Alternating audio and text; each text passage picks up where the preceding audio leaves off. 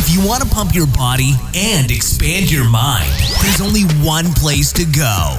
Mind Pump. Mind Pump with your hosts, Sal DiStefano, Adam Schafer, and Justin Andrews. You just found the world's #1 fitness, health, and entertainment podcast. This is Mind Pump. All right, in today's episode, we talk about the obesity epidemic. We are in an epidemic. It's been around now for a few decades. It's causing some real problems. And in this episode, we actually give you the solution. No joke, the 3 things that we think could solve this problem. We know you're going to enjoy this episode. It is brought to you by our sponsor, Chili Sleep. Now, Chili makes products that go on your bed, that cool or warm your bed, that you could program from your phone. This product dramatically improves people's sleep. I love it. I set my side of the bed to 60 degrees. My wife sets her side of the bed to 68 degrees, so we don't fight over, the covers or the temperature of the room or whatever. And we both sleep awesomely. And because you listen to Mind Pump, you get an exclusive discount. Go check them out. Go to chilisleep.com. That's CHILI sleep.com/Mind Pump. Use the code PUMP15 for 15% off the Ooler, or use the code PUMP25 for 25% off the Chili Pad. Also, we are running a huge promotion on one workout program, and one workout program bundle. We're going to help you guys get ready for summer. We know it's around the corner. Everybody looks amazing. So here's the deal. You can get 50% off MAPS Anabolic, which is our #1 selling workout program, or you can choose and get 50% off the Shredded Summer Bundle, which includes MAPS Aesthetic, MAPS Prime, MAPS HIT, and the Intuitive Nutrition Guide, okay? Here's what you do if you want to sign up, or if you just want to learn more. Go to mapsfitnessproducts.com and use the code APRILSPECIAL with no space for the discount. A couple interesting statistics, kind of recent, that came out, which kind of highlight a problem, which is interesting, this problem we're about to talk about, because it's almost become like one of those topics that you can't bring up, which is strange. But anyhow, 2 statistics. One, roughly 70% of Americans are now considered overweight, 45% obese. Okay, so almost half of us clinically obese. Mm-hmm. And then the other statistic, which is more timely, is that the #1 risk factor for severe COVID symptoms is obesity. I think something like 80-something% of people in hospitals with COVID were obese. What's the clinical definition of obesity now? Is it 30 pounds of weight body fat that you should not have in your body? Because obviously our bodies, we need fat. People need to understand that. Oh, right? yeah. Your body needs fat. Yeah, you have to have healthy fat. to have a certain amount of body fat. It is. But is the clinical definition, I believe it, or at least I thought it was. Is it going off that or still off of BMI? No, it's BMI. Yeah, it's off BMI. Now, of course, BMI has its problems, right? BMI is body mass index, and it's just your total weight. Let's see what and obviously, I'm probably overweight or obese because I have more muscle, right? But generally speaking, so it's BMI greater than, what is that? What's the number there that gives us? Greater than 30 kilograms per meter squared. Yeah, that's not the number. Doug, I have no idea. Click on the chart up at the top there. I think it's over 20. I think it's important that we define this, because here's the thing that I ran into a lot, and I think you guys ran into this a lot as a trainer too. Many people that are obese don't think they're obese. Mm. I don't know how many times that I did a body fat test. And I remember learning that I would have to set the table before I did it to let people know that, hey, it's not about what we find out today. Mm-hmm. It's about that this is a starting point and where we go from here. Because I remember as a young trainer, not knowing any better, just take a body fat test and be like, oh, you're obese. Yeah, some people carry it differently, right? And people cry and get all broken down from it because they, up until that point, they just thought they were a little overweight. I would bet that. So the BMI is over 30, right? So if you're over 30 in terms of, that's what I knew the 30 was in there somewhere. Yeah, that's considered obese. Now I would bet more people than we think are obese, because there's a lot of people who are very low muscle mass, right? Have high body fat percentage that would be considered obese. Now, of course, there's definitely those athletes and stuff that carry a lot of muscle, but that's a very small percentage. I'll never forget the first time that I told this ex model that she was obese, and she didn't look at all that way. She was actually really pretty lean, relatively lean. You mean lean or skinny? You know what? You said she was obese, but she was skinny. Yeah, skinny. Yeah, right. yeah. Yeah, skinny, and what we used to call skinny fat, right? Mm-hmm. So she had so little muscle, and her diet was like she did the extreme, live off of celery and carrots, which she get ready for a shoot. Never really strength trained whatsoever, and yeah, she felt like she had put on a few pounds, and that's why she was hiring me. But she by no means looked obese, but then when you actually measured her body fat percentage, she would fall in that category. Yeah, so we need to tell people why this isn't even important, why we should even try to solve this problem. Like, why fix the obesity epidemic? And it is an epidemic. I know that they named it officially an epidemic in the late 90s, but obesity had been climbing for a couple decades before that. It was only really in the 90s that they said, okay, this is an epidemic. And it's growing. It's been growing ever since. So why even solve it? Why even look at this issue and say, what are the things we can do to fix this problem? Well, there's some big reasons. Number one, the health risks associated with obesity alone are tremendous. It dramatically increases your risk of all-cause mortality. So being obese means that you're much more likely to die of any reason at all. But to be more specific, your risk of type 2 diabetes goes through the roof. Heart disease goes through the roof. Stroke goes through the roof. Gallbladder disease goes through the roof. Osteoarthritis goes up quite a bit. Cancer, some recent studies literally say that you could, just by not being obese, you could reduce the risk of like 75% of cancers. Okay, so just being obese increases your risk of cancer. Sleep apnea is another one. So those are big problems. Yeah. Now, a lot of people might say, well, that's personal, right? If you're obese, then it's your own issue. And I get part of that, but here's the truth. It literally, no joke, if you look at obesity and you look at all the things that are connected to obesity, it threatens to bankrupt modern societies. Well, and it's reversible. As much as, we want to love ourselves and kind of meet our, find out where we are in terms of like where we stand, we also have to do a very good job a better job of really assessing, what's best for me and what's best for my body and where I can strive to be. And so I think, the first initial movement towards, this movement towards like loving yourself and accepting yourself for who you are, is a great mental space to be, but we have to get back to reality, and face the fact that when we are obese, it does increase the chances of all these other diseases from being exaggerated and taking us closer to death. Well, what about COVID? You shared that stat the other day. Absolutely, right? All illness, in fact. Obesity increases your risk of severe illness no matter what you get. It causes a pro-inflammatory state. Remember, fat it's not an inactive tissue, and having a lot of it does increase your body's total inflammation and the way your body clots blood. This is why they think, by the way, it causes problems with COVID, because of how it affects circulation. Now, you brought that up the other day on the podcast, and you actually got a long message, and I put you on the spot right now because I don't think you were ready for me to bring this up. But I think you should share it, or at least summarize it, because I also think that it's important that when we talk about this message, that we come from a place of empathy too. Yes, it's not. This isn't a place of shaming or trying. Because you got an interesting message the other day when we talked about that stat. Yeah, and I can't remember. I think the person saying, I can't remember specifically what they said, but they said essentially that they feel anxious when they hear us talk about obesity and its effects, because they themselves are obese and they're trying to lose weight. And I want to be very clear. All of us built our careers around helping people largely through obesity.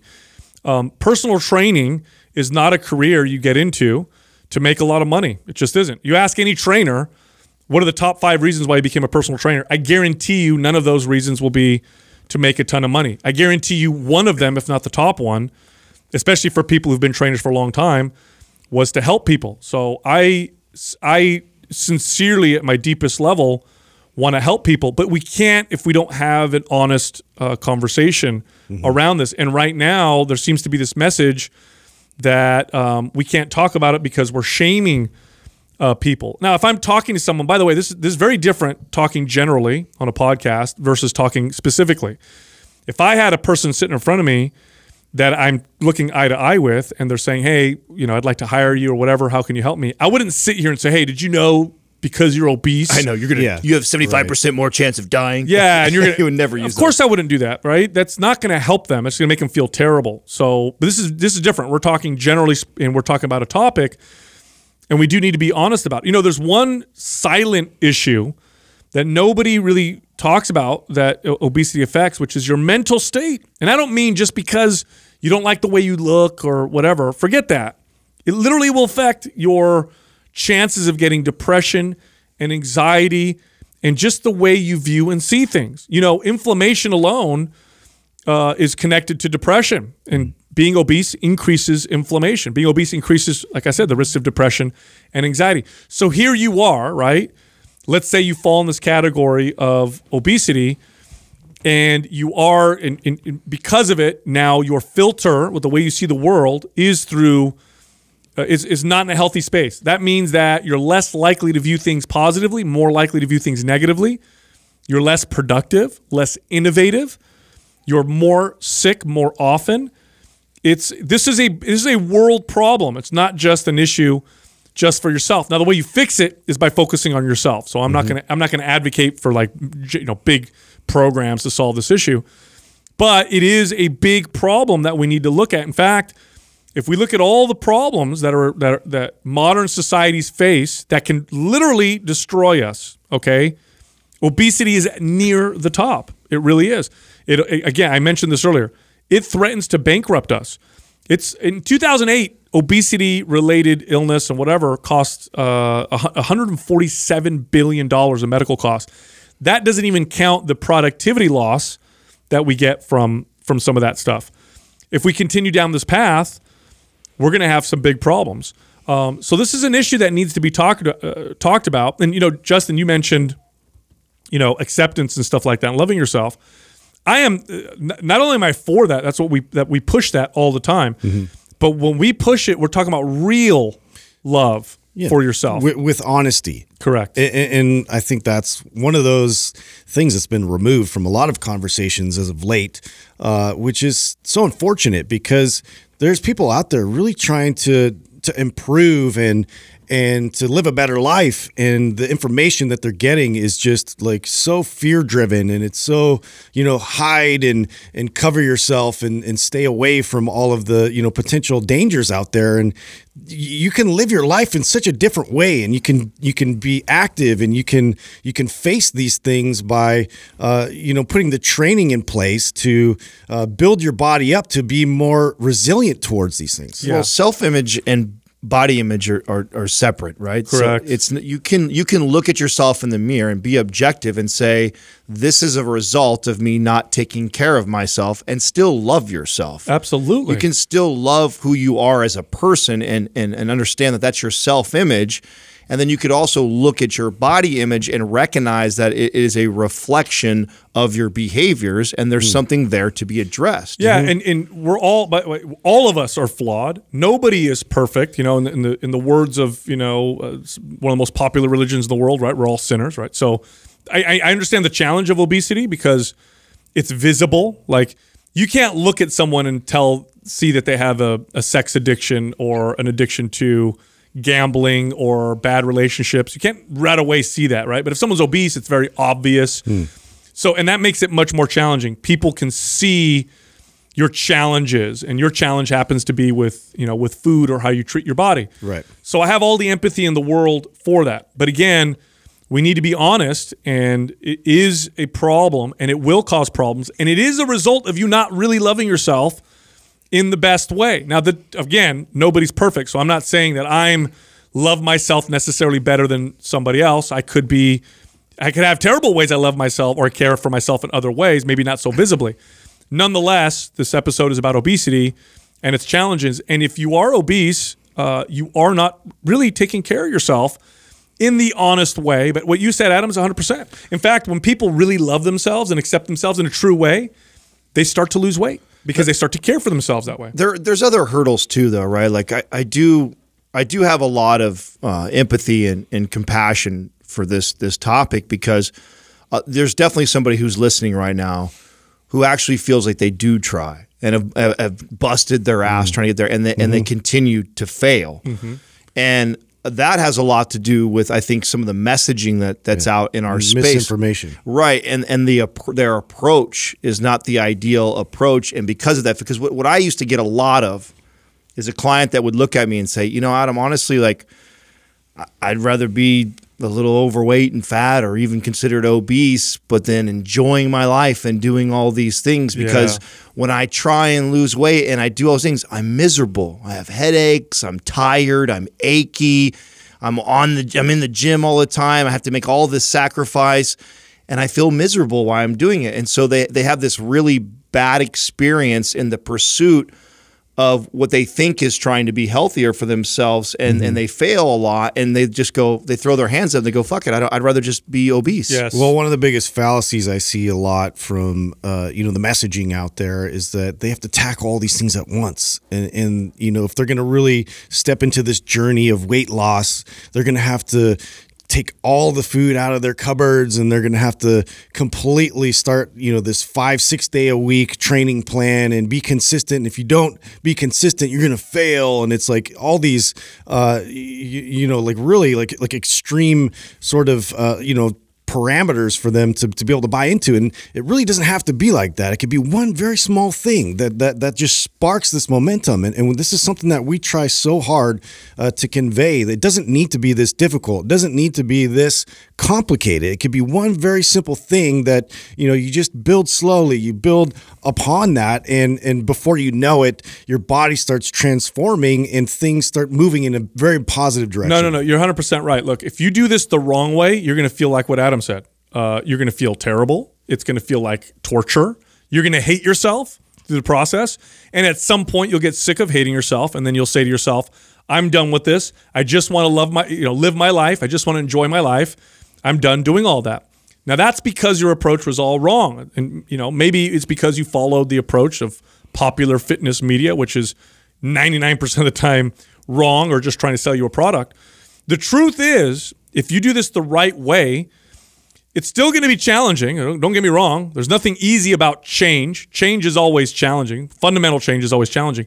But you will feel like you're enjoying your life more.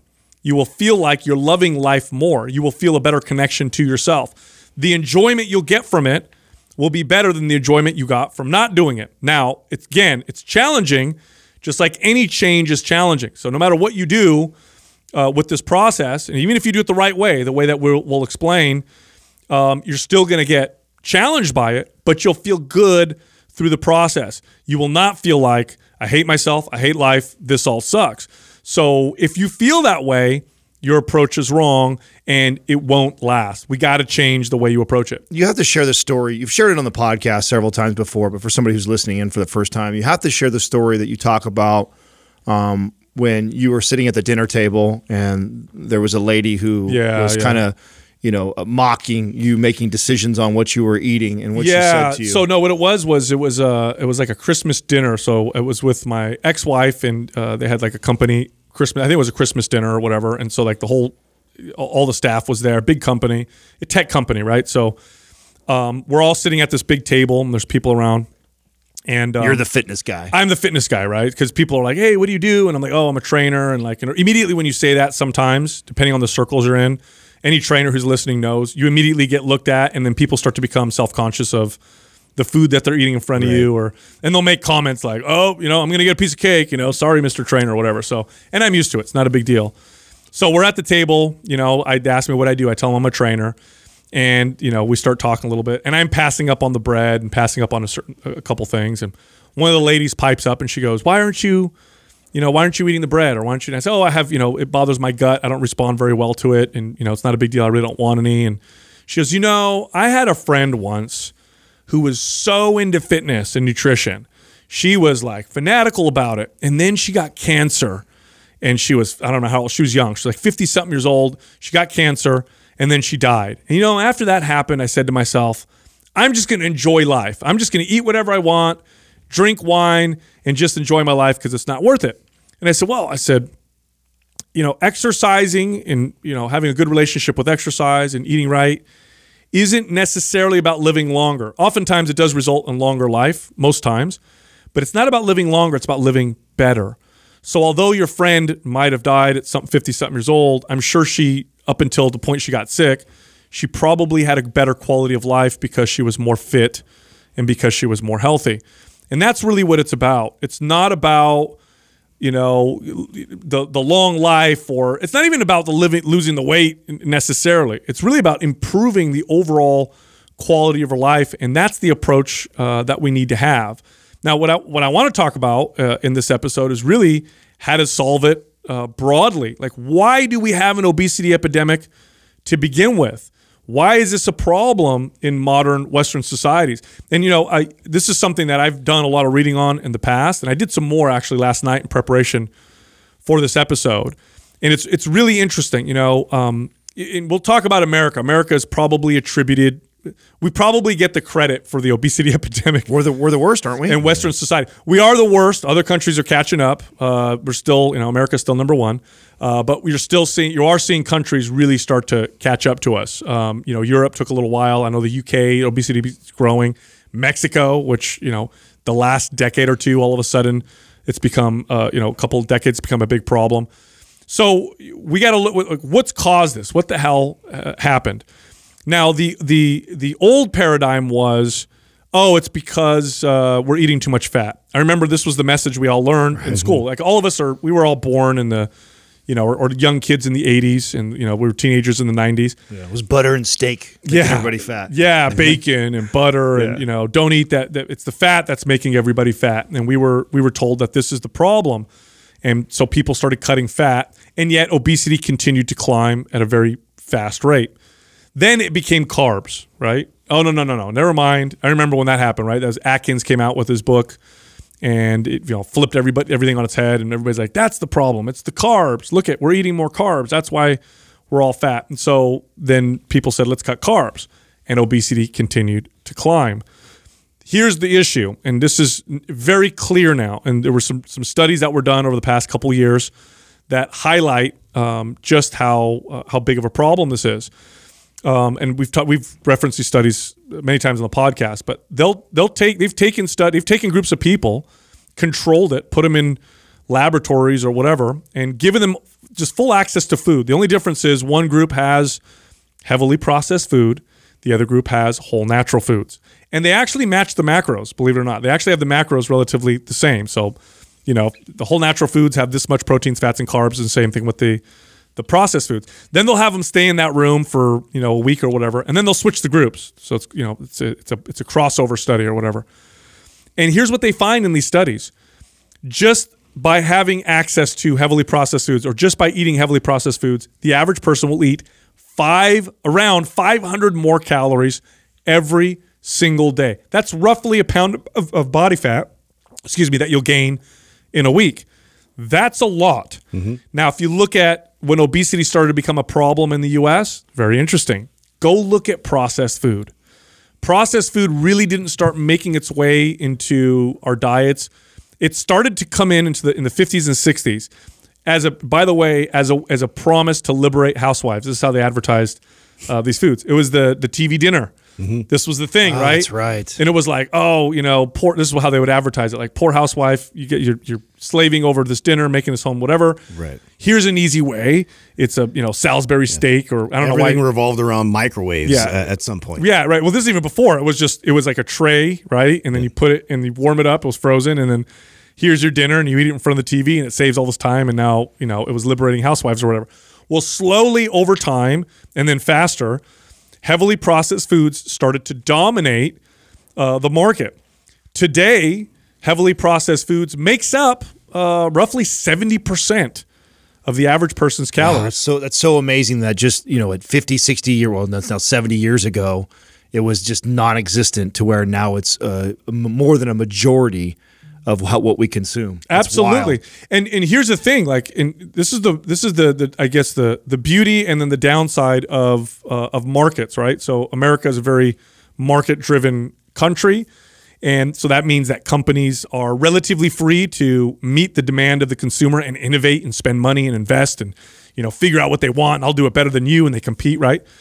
And they spent a lot of money engineering food to make it so desirable that they'll do fMRI studies and show that the brain lights up with some of these foods like you're taking drugs. It almost has a drug-like effect on the body, right? So effective that it makes you overeat. So you go past the point of feeling full and you eat more. You eat faster. Studies will show that people eat something like 50% faster when they're eating heavily processed. Like, you just got to get it in your face. And the truth is, the health space is just as guilty of this.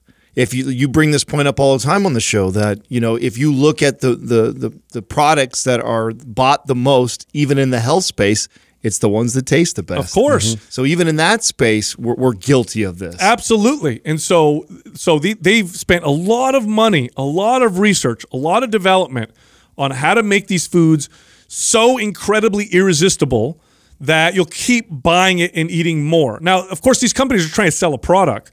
Nonetheless, this is what happened. So, and by the way, if you do a little bit of research online, it'll blow you away. The science that goes into these foods it's incredible.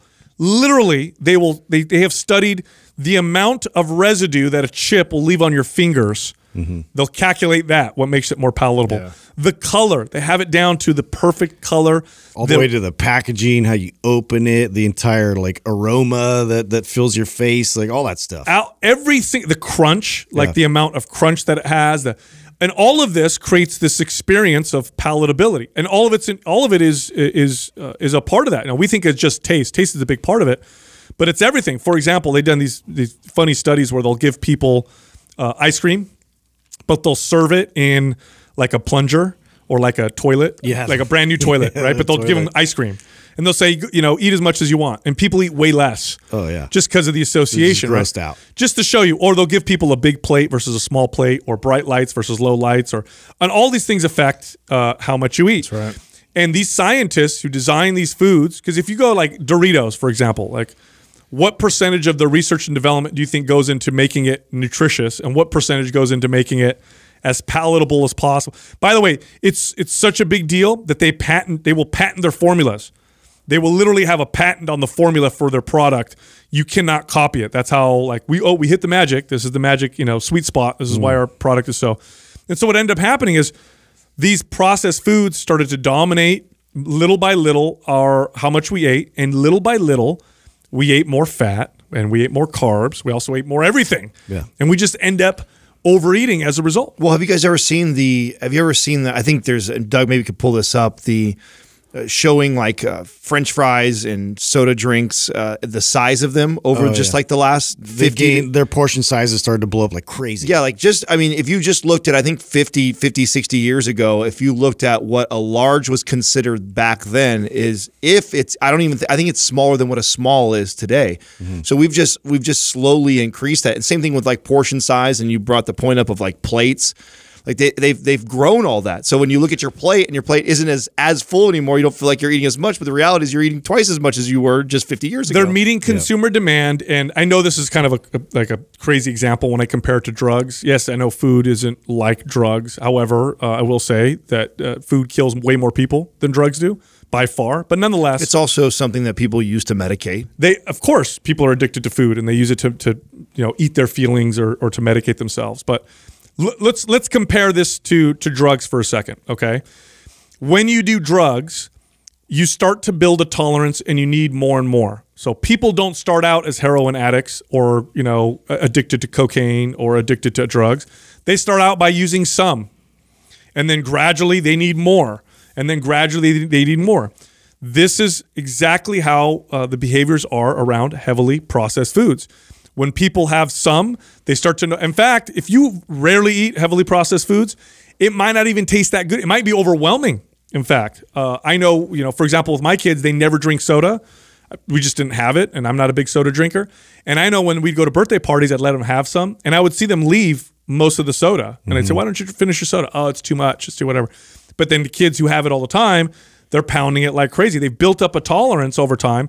There was that one that documentary. Well, it's kind of documentary. That what was it? The Super Size Me, where the guy started out by eating McDonald's every single day, and he was supersizing it. And you can see the process of him at first being like, "Oh, I can't eat all this," and then like towards the middle of it, he's like, adapt to it. His body started to adapt, and this is what ends up happening with these foods. One of the most interesting examples of that for myself was when I was competing. I did this for a couple shows. I did a couple shows where I allowed like it was all whole foods, right? Everything was, other than maybe like the occasional protein shake. And then I did another one where I allowed like processed foods, where I just followed my macros and hit my macros.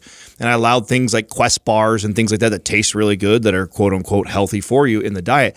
And I remember coming off of a show where I did all whole foods, and then the first time I bit into the bar, and I remember going like, God, I don't remember them. I thought I had a bad box. Oh wow! And I remember like getting another box, and I'm like, oh, it doesn't taste right. But I said, and I was testing something with myself to watch my own behaviors with these bars.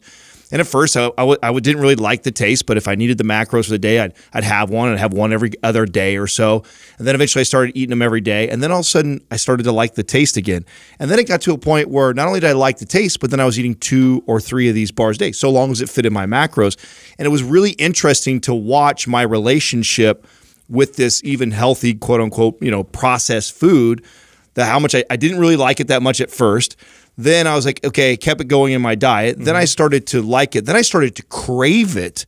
And then it was actually really hard for me to not have 3 or 4 in a day. And then when I decided to go away from it, it took a lot of discipline to kind of get it, wean off of it and stop eating them. And this is why if you're like most people, average person, and your diet is comprised of a lot of heavily processed foods, when you move off and you eat whole natural foods, they will taste bland. They will legit taste bland to you. Fruit will not taste sweet to somebody who eats candy on a regular basis. A steak will taste bland to somebody who eats pizza and burgers or processed foods all the time. It's just true. Now your body starts to adapt in each direction, but it's just to highlight the power of these heavily processed foods. There's one more thing that goes along with heavily processed foods. They tend to be eaten in states of unawareness. Okay. In fact, the original processed foods that I talked about, those TV dinners, they call it a TV dinner. It was advertised to go along with this new thing everybody has in their house called a TV. Eat this in front of this distracting device known as a television. If you think about the foods that you eat when you're on social media or when you're watching a movie or when you're distracted with something. Convenience foods, right? So like you go to the gas station and you go to the convenience store because you're going in there to get all the packaged chips and bars and everything else for the road or for, while you're super distracted. Yeah, absolutely. And so that goes along with it as well. And we're very distracted nowadays. Nowadays, we have a phone that can it could distract the hell out of us. It could entertain us at any moment. And so we're eating these foods that studies show we eat faster, we eat more of, and we're disconnected from our body because we're also watching things while we're doing it. And this is a recipe. This is a recipe for obesity. You are going to overeat when your body, and I like to communicate this because, it's like telling an alcoholic, listen, it's not a big deal. You can live in the bar and drink alcohol every day. Just don't overdrink. And it's like, man, that is a failing proposition. We're telling people, watch your calories, don't overeat, but we're not telling people to avoid eating the foods that make it almost impossible. I'm going to tell you something right now. I'm a fitness fanatic. I've been in the space for decades. Obviously, we host one of the top fitness podcasts, right, in the world. I don't have these foods in my house because I know what I do when I have them.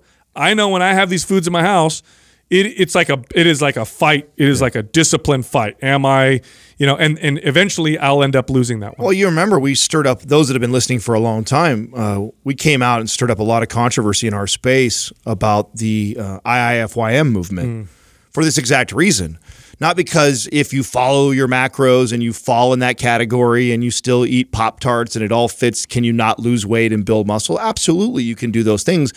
But from our experience of training normal people and realizing what these types of foods do as far as behaviors long-term on people, It's why we came out so strongly opposing that message of if it fits your macros, it's okay, because we know what inevitably happens to these people is you justify saying, oh, okay, it fits my macros, and one comes in, and then when you're not, for some reason, weighing and measuring and following your diet, you've now allowed all these processed foods into your diet on a regular basis, and it makes it extremely difficult for somebody, especially if you lack self-awareness, to control that. Oh, totally. It's funny. It took me a while to figure this out, but at some point I realized it's always hard to get clients to eat properly or whatever, right? And I remember when this light bulb went off for me, and I said, whoa, it's about the processed foods. Mm-hmm. What if I just tell people one thing? What if I just say, let's mostly eliminate heavily processed foods out of your diet and then just eat as much as you want? And my clients looked at me like, what? What do you mean eat as much? Eat until you're satisfied. Make sure you're balanced. So I don't want you just to eat like one food or whatever, but eat as much as you want and just don't eat heavily processed foods, and let's see what happens. Every single person lost weight. I remember that. Every single person lost weight because naturally they ate appropriately for their bodies. They were no longer until you're satiated. That's it. Because your satiety level, which is supposed to be here, which is natural, it keeps you here because your body doesn't want to be overweight. It doesn't. I know that the mentality is, we evolved as hunter-gatherers, and if you just put food in front of us, we'll eat until we die. That's not true. It was just as bad to kill a buffalo and then eat the shit out of it all at once and make yourself sick back then as it would be now. We still had these natural systems of satiety that told us, okay, that's enough, now you're full. We've all felt that before, right? That's a natural, but it evolved without heavily processed foods, which we engineered to hijack that to the tune of 500 to 600 calories every single day. So when I eliminate those processed foods, everybody naturally ate less. Mm-hmm. Everybody naturally lost weight. And I remember my clients coming to me being like, this is what they would say to me. They thought there was something magical about the processed food and the whole foods in the sense that whole foods burn fat and processed foods didn't. They come to me and be like, this is weird, Sal. I'm like full all day, but I'm losing weight. What is it in the processed food that makes me gain fat? And I'm like, you just eat more of it without realizing. I noticed the same thing with my clients doing that. And also because before that, it was like, well, maybe we'll just have one day where they can indulge a little bit and they can, make that like their weekend day where they had sort of a quote unquote cheat day. We explored that somewhat. But what I found with that was it was just such a powerful response that they get after eating these things that, inevitably it would just slowly creep its way back in the diet throughout the week. And it was one of those things where it was just a craving, that it was a constant tug of war of this craving. So the entire week, all they could think and obsess about is getting back to that state. Well, not only that, that message promotes the whole binge restrict mentality. Mm-hmm. Exactly. That's why, again, we came out opposed on that too. It was another thing that we shook up early on in the space was these cheat days that everybody was promoting in the space at the time. It was very popular to, hey, if you follow your macros 6 days a week, you can have this day where you kind of go bananas and can you get in shape doing that? Yeah, sure, you can get in shape that way. But the behaviors and the relationship that you build with food by doing that does not set you up for long-term success. And this is the problem that's going on in our space. And this is why you get those clients that we would get that are just heartbroken because they try. I try to do all these things and I fail all the time and I always end up back here. It's because they hear this stuff from these, fitness leaders that are putting this information out that are really setting these people up for failure. Yeah. Now here's the other side of the coin with the obesity epidemic. This is the other side of where we've really messed up. We've been selling the wrong paradigm around fitness to to the average person who's trying to lose weight. The way that it's been sold forever is like this. You need to move more, exercise more so you can burn more calories. If you burn more calories, then if you burn more calories than you take in, you'll lose weight. And so that's why working out is so important. You just need to go and burn more calories. This is wrong. This approach fails every single time. If you approach exercise through I'm going to burn calories approach, and that's your weight loss approach, you'll fail. 90-something% of you fail. Studies prove it. Again, in my experience, I know yours is experience, it fails almost every single time. And it fails for the following reasons. Exercise, although it does burn calories, if that's all you value it for, then you'll end up picking the forms of exercise that burn the most calories, and you'll stop paying attention to the adaptations that those forms of exercise cause in the body. And over time, your body actually does a great job of bringing you back down to homeostasis. It will actually slow your metabolism down, so you're not burning a ton more extra calories. And again, there's studies that are remarkable on this when they study, modern hunter-gatherers, and they find that these people who move like crazy don't burn that many more calories than the average person. And it makes sense, right? It doesn't make sense for your body to burn 6,000 calories a day because you're moving all the time when we evolved without that much food. The paradigm that we need to promote is the following. Forget the calorie burn from exercise. What is the adaptation that this form of exercise is promoting? And is that adaptation going to benefit you in modern society?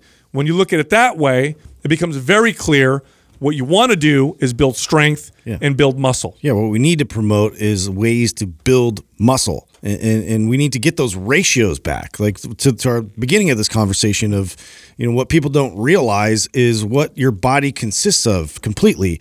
And if you're going to be honest with yourself, if you're not lifting weights or weight training at all, you may be slimming down, but what are you consisting of? Is it mostly fat, or are you balancing that out with a healthy amount of muscle to bring that percentage down? It's also important that you know where to start with this too, though, right? So even if we cut out, okay, this person's not going to just try and burn a ton of calories and run or do a lot of cardiovascular activity, and they're hearing the message, okay, I need to start strength training. That doesn't mean you go and you strength train 5 to 7 days a week. If you got somebody who is obese and lives a pretty sedentary lifestyle and has never really weight trained much, knowing to start them off slow on a few things and build upon that is really important too. Yes, because again, if you look at exercise as a way to elicit adaptation, then you don't need much to get the body to change. In fact, if you do too much, what ends up happening is your body it prioritizes healing, right? If you overdo resistance training, your body's just going to heal. You're not going to build strength. You're not going to build muscle. You're just going to be sore all the time. The appropriate dose is what gets you the best results. And for most people, that appropriate dose isn't much. In fact, most people could get pretty good results resistance training a couple days a week. When I say most people, I mean the average person who just generally wants to be fit and healthy. Now, what will that couple days a week of resistance training do? Over time, it starts to build strength, build muscle, speed up the metabolism. So now you burn more calories all the time, whether you exercise or not. But also, muscle is very protective. It protects your health, especially in the context of modern life, which is sedentary as hell. When you have more muscle, your body's more sensitive to insulin. It's less likely to develop issues like Alzheimer's and dementia. It balances out hormones. So in men, it'll increase testosterone. Resistance training is a pro-tissue form of exercise. Other forms of exercise tend to be anti-tissue. So with resistance training, the main adaptation is build muscle. Other forms of exercise, the adaptation may be build endurance and stamina, but as a result, pare down muscle, maybe lose some body fat. So what we're looking with resistance training is build muscle, the side effect of which being faster metabolism and a leaner body. And here's the best part. This is why I promote it so much. You don't need to do it as much. And I know that the average person is not going to work out every single day consistently. So why don't we give them a form of exercise that they could do a couple days a week that'll give them the most bang for their buck? The goal is to do the least amount possible to elicit the most amount of change. And what does that look like? It means you just got to do a little bit more what you were doing the week before. Mm-hmm. And if you're talking to somebody who's doing less than 2,000 steps a day, is sedentary on the couch, not doing any cardio, not doing any strength training, literally that person doing a couple sets of body weight squats is already going to set that person in the right direction. Their body will start to change. And you got to remember, this is for the rest of your life. You got plenty of time to scale up and add more. If you're trying to make this a behavioral change, this is something you want to take slow and slowly build just a little bit every single week. And it's probably the number one mistake that I see this person make when they're all motivated and hyped, whether it's a New Year's resolution or their doctor just told them they had to. And so they go from being this sedentary and then all of a sudden, I've got to make this change. And the part that is, it can be very misleading is that the results will happen in the first couple of weeks because you're doing so much. Right. So if you take somebody that's sedentary and all of a sudden they go from 2,000 steps a day, they're doing 10,000 steps a day, they're exercising 5 days a week, then yeah, you'll see a lot of change in that first month. You'll even see more change doing that than what we're trying to tell you right now. But it's not about just 30 days. This is about changing your life forever. And if you want to change your life forever, the goal is to do as little as possible to elicit the most amount of change. Yeah, so what it looks like is if you do it like that, where you just burn as many calories as possible and start restricting your I'm going to eat little calories and just, you'll initially have this real fast response and then you'll have this hard plateau that doesn't go away. Mm-hmm. If you do it the way we're talking about, it's a snowball. It starts off slow, but it starts to speed up. And then over time, it starts to feel like your body's working for you. It starts to feel like, this is my body. My body's working for me. Versus what I hear from people who do it the wrong way, which is when they say, I feel like I'm fighting my body. Yeah. I feel like it's not cooperating. Well, and really, it's the best way to find your individual dose, that right dose. And this is something that a lot of people don't realize is a major factor when you're going to train. You want to train to be able to adapt and to be able to get all the desired, attributes that you're going for and not overdo it, not underdo it. You want to find that sweet spot. And the only way to find that sweet spot is to really just gradually sort of go through it and find out what's working the best. Yeah, it's funny. If literally, this is no joke. I know there's a lot of books written on the obesity epidemic and how to solve it, and they're like, all these complicated. Literally, this is it right here. If people just reduce their heavily processed food intake down to about 10% of their diet, so 10% of your diet or less, heavily processed food. That's it. Eat like you want to. Enjoy your food. Eat until you're satisfied. And also do resistance training twice a week because that, like I said, that fortifies your body. It makes your body resilient to illness, to chronic illness, and improves your health. Just do those two things. That's it. Which, yes, I know they're big things, but they're much easier and simpler than all the other stuff that people try to do. If you just did those two things, we would solve the obesity epidemic. The other thing that I would add to that, and I find myself having this conversation more today than I did in the previous 10 years as a trainer, and that is increase awareness around what you're doing by not being distracted when you're consuming food. Totally. We're in we have a whole different monster today than we just did 20 years ago. When you talk about cell phones and television and Netflix and streaming stuff, I mean, it's so easy to become distracted while you're doing this. And so I've had you talk about having a lot of success just telling people to eat whole foods, say eat whatever you want, and they lose weight. I've had a lot of success just telling people don't eat in front of the TV or your phone. Yeah. Just literally don't do that. And that in itself makes you more aware, more present of what you're doing. And most people know what binging looks like or overeating looks like. And if you're just paying attention to it, a lot of times that'll kick in right there and you'll stop that behavior. But if you're mindlessly eating because you're sucked into Netflix or you're on your phone and you're scrolling, it's very easy to get distracted and to overconsume. This is one of the strategies that I would teach clients was to just create barriers that would encourage awareness. So like an example would be, I have a client who says, yeah, I know, heavily processed foods, but I really like Lay's potato chips. I'll use an example. I love potato chips, one of my favorite things. So does that mean I can never eat potato chips? I say, well, no, you can eat potato chips. And the reason why I would say that, by the way, is I know if you do a hard restriction, people tend to go in the other direction. They rebel. So I'd say, here's the deal. If you really want potato chips, drive to the store and buy yourself a single serving. So don't say to yourself, I can't have them. Say to yourself that they're not in the house, but if I really want them, then I'll drive to the store and buy myself a single serving of, a small bag of potato chips. Now, what this usually resulted in was people more often than not eating the potato chips. But sometimes they would get in the car, drive there and get it and enjoy it. But what it did is it created a barrier, right? Because what happens with heavily processed foods is they're instantly available. Of course, they overcome your systems of satiety. You're distracted in front of the TV. It's right there. So it becomes an impulse. Impulse grab. But if you create a barrier that says, got to drive to the store. Now you stop, you think about it. Do I really want it? I know I'm grabbing that. Maybe I shouldn't. You know what? Let me eat this.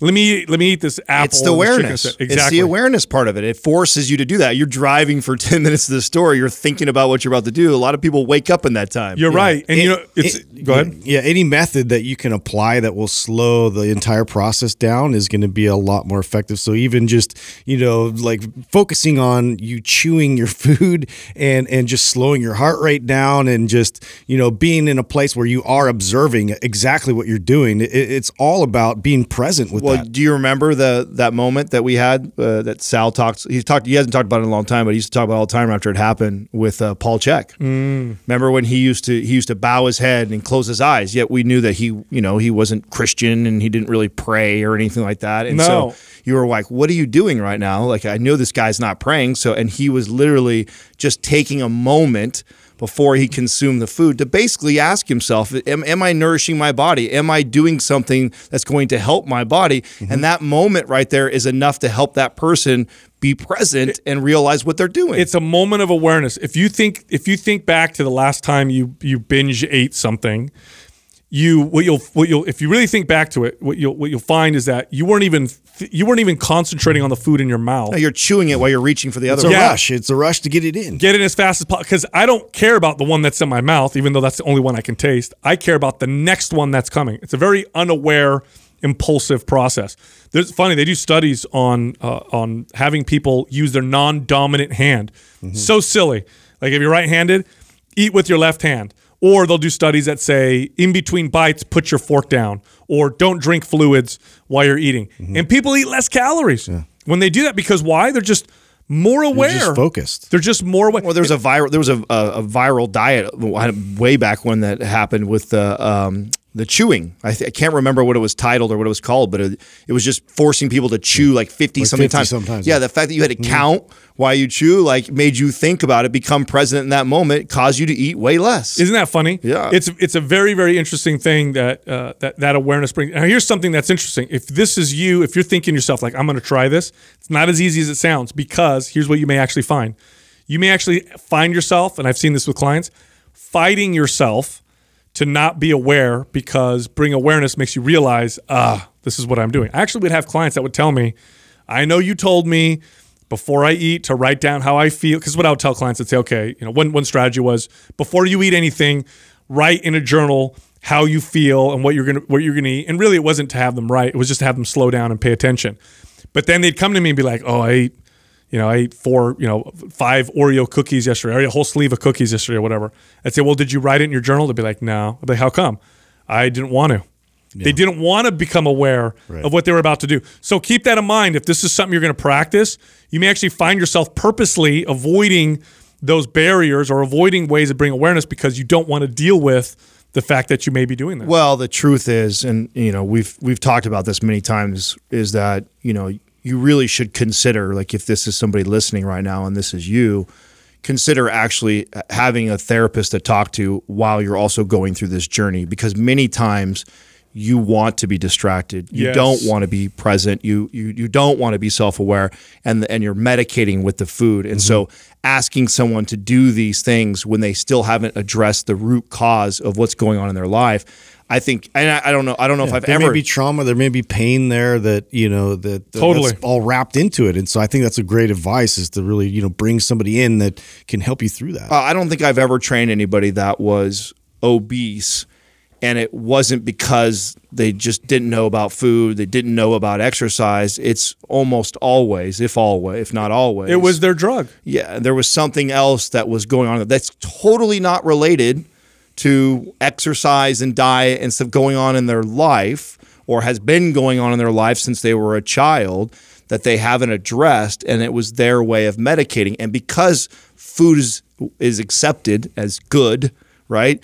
It's very easy to fall into that trap of medicating with it like a drug. No, you're right, because when you eat, especially when you eat something that's hyper palatable, it brings you pleasure. Yep. Yeah. So if you're stressed out or tired or anxious or angry or whatever, eating that food brings you that temporary feeling or distraction of pleasure, And so this becomes a really easy way to distract yourself. And so when you become more aware, when you stop yourself, what you've done is you've taken away your favorite way to medicate yourself. That doesn't take away the feelings of why you were doing it in the first place. And so this is why sometimes it's challenging. It's like, I did bring awareness to my eating, and now I have to deal with my anxiety, or now I have to deal with whatever. And that's okay. That's okay. That's the challenging part. But here's the deal.